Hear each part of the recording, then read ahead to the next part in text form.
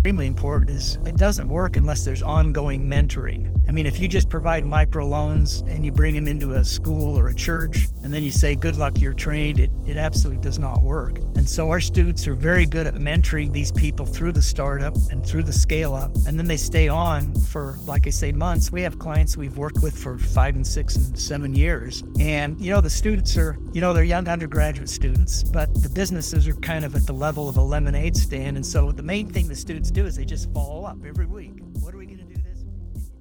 Welcome to the Jeff Larson Show, where I interview innovators and leaders, and I'm excited to have Mike Glauser on the show today. Mike, thanks for doing this. Thank you, Jess. I'm really thrilled to be with you. I'm excited to talk to you. So let's start with telling people the name of your new book and the premise of it. And then I want to talk a little bit about your background because I find it really interesting. Okay. So the book's called One People, One Planet. The subtitle is 6 Universal Truths for Being Happy Together. And really, I wrote the book. I've been working on it for years, but I was motivated to finish it during the COVID years. And the reason is we're really experiencing an epidemic of despair in the country. I mean, anxiety, depression, loneliness, suicidal thoughts, and unfortunately, even suicides have all gone up at almost every age group. And the problem is particularly strong and troubling to me in the high school and college age, and then the millennial age group, which is in the 20s to 40s. And some of the statistics are just really, really concerning. For example, high school, 40% of high school students now say that they feel a persistent sense of sadness and hopelessness. That's 4 out of 10. And 20% of them have thoughts of suicide. And I heard this last year, very unfortunately, the suicide deaths for high school students were higher last year than the deaths from automobile accidents. And, at the college level, it's just as bad. About 40% of people say they have depression and anxiety so bad they can't work a lot of the semester. And 60% of them in one survey said that they feel lonely a lot of the time. And then in the millennial group, we're seeing an increase in anxiety and depression greater than any other period for that age group. And so my first motivation is, is there a set of proven concepts that could help us to really increase our happiness, improve our relationships, and also really improve the civility in organizations, in our communities and in our organizations. And so that was one motivating factor. A second factor was, I call it the epidemic of incivility. There's just more anger and hatred and judging between religions and political parties and, countries. And that seems to be getting worse. And everyone we've interviewed, dozens and dozens of people, and some of these are professional, psychologists and social workers, we say, why is this happening? And there's a lot of reasons. It's complicated. But one of the things they all say is that this new social media has changed the human condition. We're social creatures. We like to be together. We need to be connected. We're now more connected than we've ever been before, but in superficial ways online. And so we're more isolated than ever before. We don't have the kinds of friendships and intimate conversations and going out and doing things together that we once had. And this was kind of surprising to me that when young people get a notification on their phone or they get a friend, a contact, or when they're playing a video game, the brain releases the same chemicals that we get from recreational drugs. So, oxytocin and serotonin and those kinds of drugs. And so we're becoming addicted to being isolated and using technology, but we forfeited those really warm, intimate relationships we used to have where we kind of balanced each other out and talked and we knew when someone was in trouble. And so we're just living in a different world. And I thought if I can write a book that will help with that problem of despair and incivility, even if it only helps a small group of people, that would be awesome. And if it helps a lot of people, that would even be better. No, that's great.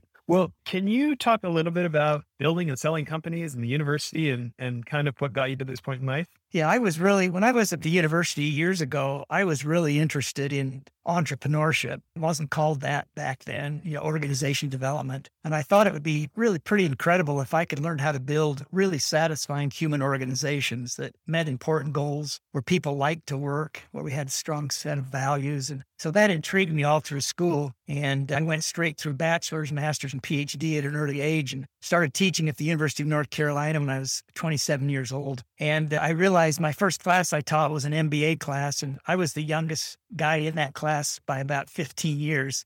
These were executives in Greensboro, North Carolina. And so I quickly realized if I wanted to ever be a thought leader, I needed to leave the safe harbor of academics. So I stayed about 4 years in academics and then went out and started building companies. And it was kind of frightening, really, because you go out and you build these companies and they fail. Then you go back to the university and you're that professor that tried to do it. You couldn't make it work, So now you're teaching. And so I actually built about 6 companies during this period of my life and sold 2 of them to a public company in Toronto. And, one was a failure. I probably learned the most from the failure. And then I went back into academics. And which industries? I know you and I talked about this a bit at lunch, but. So I've had a consulting firm. I've had an online training company, which I still own. My wife and I created a business in the health and fitness industry called Pursuit of Fitness. Then I had a retail frozen dessert company called Golden Swirl, and same company, but a different brand called Northern Lights that was the wholesale distributor of those products. And we built that company. We had about 600 employees. We had distribution around the United States and even overseas. And then our wholesale company, we had about 2,000 customers. And, one year I was sitting in my office and I got 3 offers for the business. It was never put up for sale. And so I sold it and got back into consulting and writing and academics. I went back to the university after that experience. And then how long have you been back at Utah State University now? So I agreed to go for 3 years to build a center for entrepreneurship. I thought it might take 3 to 5, and I just finished my 11th year, and I'm starting my 12th year in August. And the reason I go back is it's one of the most incredible places I've ever worked. We have a remarkable culture. We're very supportive. We have a dean that is a business leader, not an academic, and he's brought in a whole new faculty. He's raised $100 million, has built new buildings, and we have a lot of freedom. If we can create value for students, you always have a place there. And if you're not good in the classroom, you don't have a place there. We do write and we do research, but our number one priority is to build one of the best undergraduate programs in the country. And it's so enjoyable to keep going back each year that I keep doing it. And I'm going to go back next year too. Well, I'm not surprised that Utah State won't let you go. When you invited me to join the board there, the Entrepreneurship Center, I saw how much people lean on you and how you really got a group of influential people to really care about those kids and help those students. So not surprised they hold on to you. And the main reason I'm staying now is this SEED international program we're building is one of the most exciting things I've ever done. And as you know, we have 100 students that we select each year to train in small business development and microfinance. And then we send them out in the world where they're all year long, fall, spring, and summer semester. And we work with people that live in poverty and teach entrepreneurship and self-sufficiency. And we'll stay with them for months and even years. And so we have partners, various church organizations, NGOs, governments. We've taught about 5,000 clients around the world and helped build almost 1,000 new companies. And in almost every case, after about a year, their household income goes from $200 a month to $400 or $500 a month, which it doesn't sound like a lot to you and I, but that brings them out of the poverty class and kind of puts them in the lower middle class. And so it's a fabulous experience for these students. They come back changed, and then we help bless lives in the process. So I'm just finding that really enjoyable.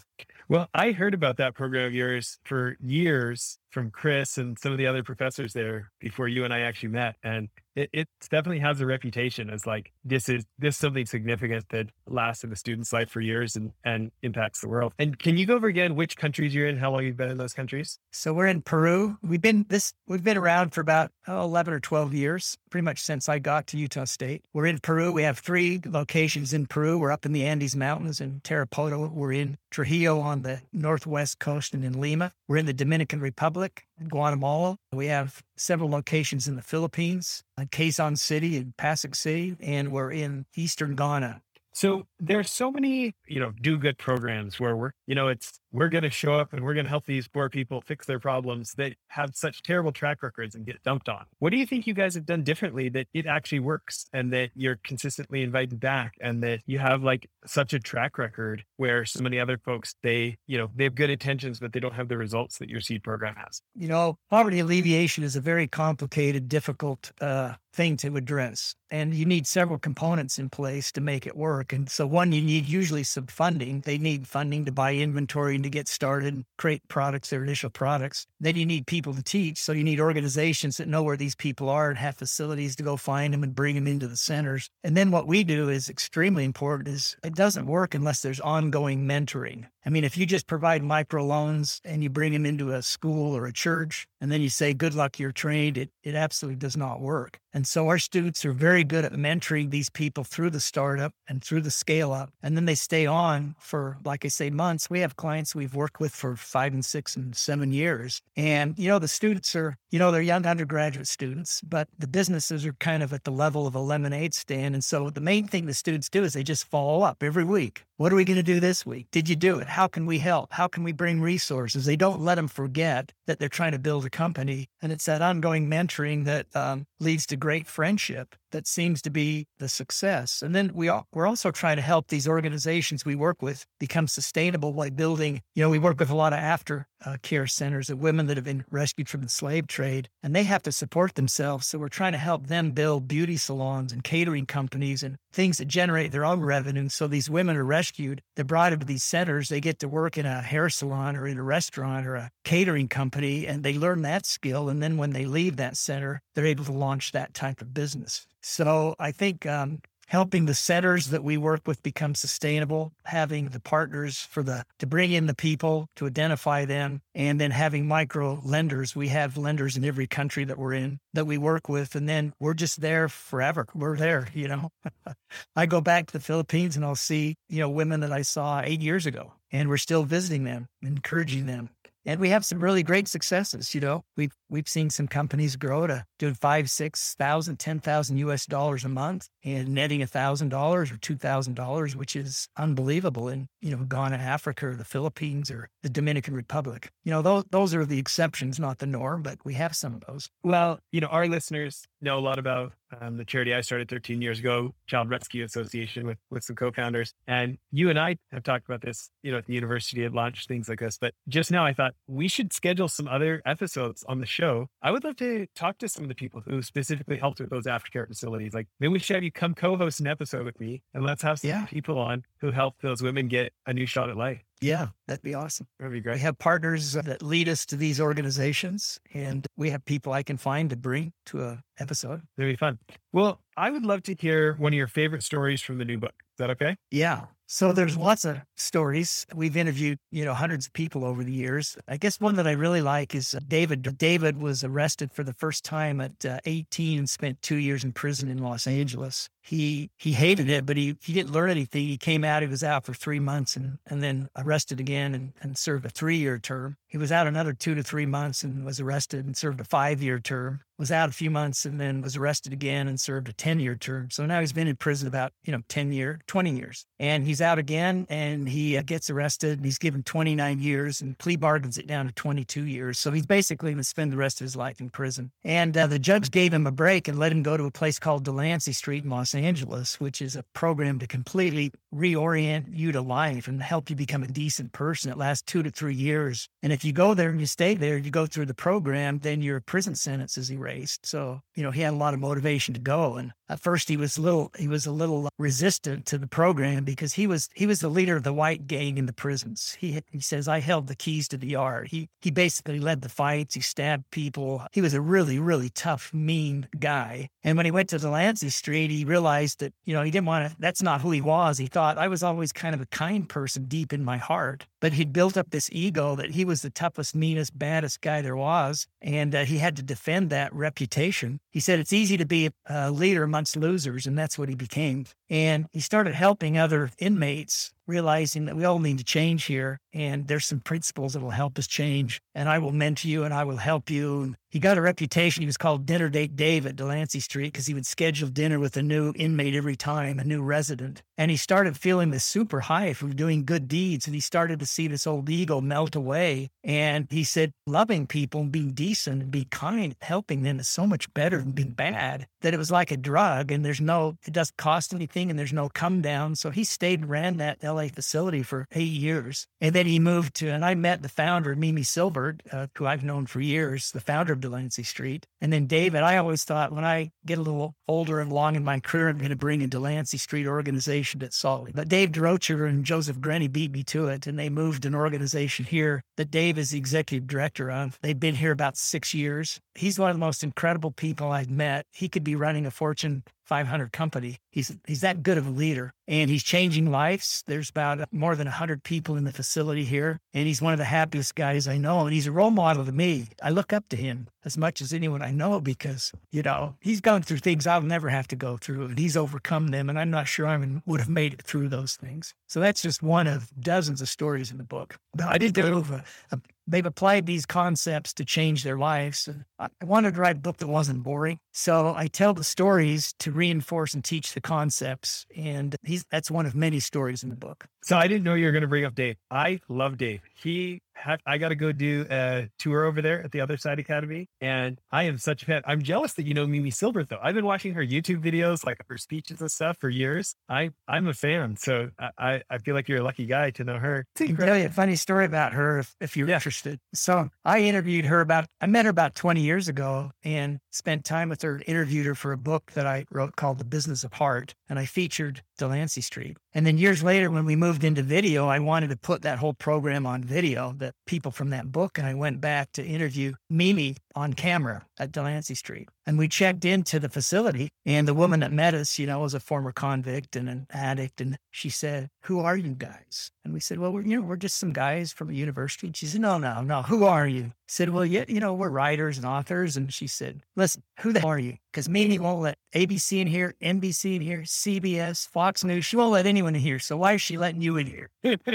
And I found out later that she had taken that chapter from my book, copied it, and used it to explain to people what Delancey Street was. If they had questions, said, "Here, read this." And she told me, she said, "You're the only guy that got it right." And I just said, "I just took your recorded interview with me and I edited a bit and put your actual words and your story in my book." And so that's how we kind of became close. And that's how I got to know Mimi Silver. Well, their track record is incredible. I think one of the things that I love about them, and I love about what Dave is doing at the Other Side Academy here in Utah, is they're proving that your past doesn't have to determine your future.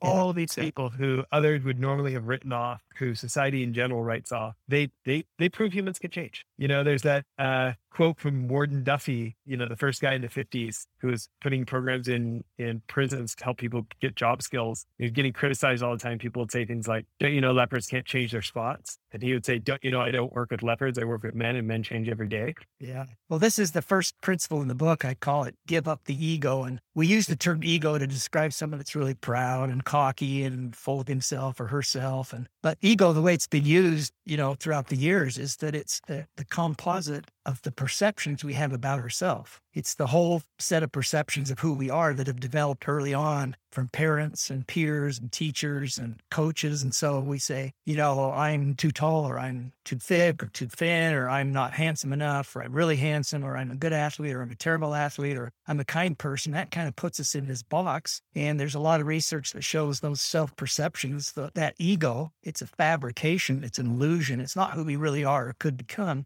But the sad thing is it sets real bounds and limitations on what we're able to do and willing to even try. And it also promotes a real self-centeredness. We think me all the time. We look in the mirror and we think about who we think we are. And do we have the right clothes on today for that event we're going to? And did we say the right things? And it's like we're on this claustrophobic treadmill of self-centeredness, like we're the star of our own movie. And give up the ego, as I define it in this book, and as it's been defined for thousands of years by philosophers and religious leaders, is to lose yourself. To decide, I'm a work in progress. I'm okay. I can do lots of things. I'm not bound, and I'm going to go out today and see how I can make a contribution to other people's lives and create value. And when you lose that ego, you just become completely free. And the way to do that is you have to have experience. You have to realize where these perceptions came from and that they're not real. And you have to start surrounding yourself with people that will give you different feedback about yourself. And then you have to do things outside your comfort zone to prove to yourself that, hey, I didn't think I could do that, but I can. These are small steps. And before long, you set up this upward spiral of success where one success leads to a little bigger success, which leads to a little bigger success. And so that's the first concept in the book to really finding personal happiness is we've got to give up that ego or that fabricated set of perceptions we have that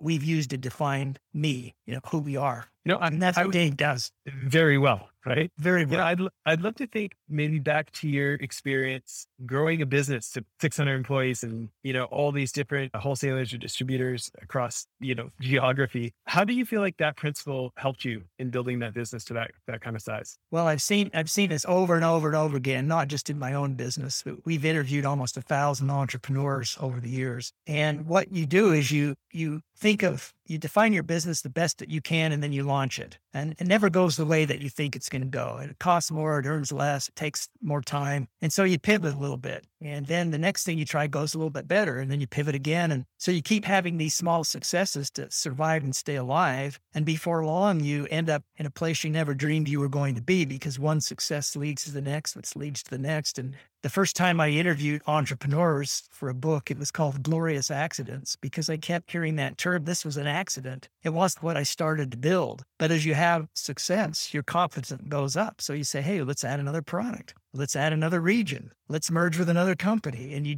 kind of keep having these successes along with the hard times. And you end up building something that isn't quite what you thought. And that's what happened to me. My wife and I, she's trained in nutrition and, fitness and community health. And my experience was in building companies. And so we thought, let's open a few of these stores and have fun. And maybe our kids will be able to work in them someday. And we'll generate a side hustle, some additional income. And the first few stores were just, huge successes. They were profitable products. So what we did is we created a whole, we believed this was at a time where people were really getting into health foods. It was kind of the granola people and the tree huggers, and everyone said they wanted to be healthy. But the fact is we wouldn't compromise taste to eat something that tasted bad. And there was a yogurt that came online that everyone believed was really healthy. It had natural ingredients, but it tasted like, it could take the chrome off the bumper of your car. It wasn't good. And so we thought, hey, what if we created an ice cream type product that was a yogurt, had all those active cultures in it, and it had no fat and low calories, but it tasted like Ben & Jerry's ice cream.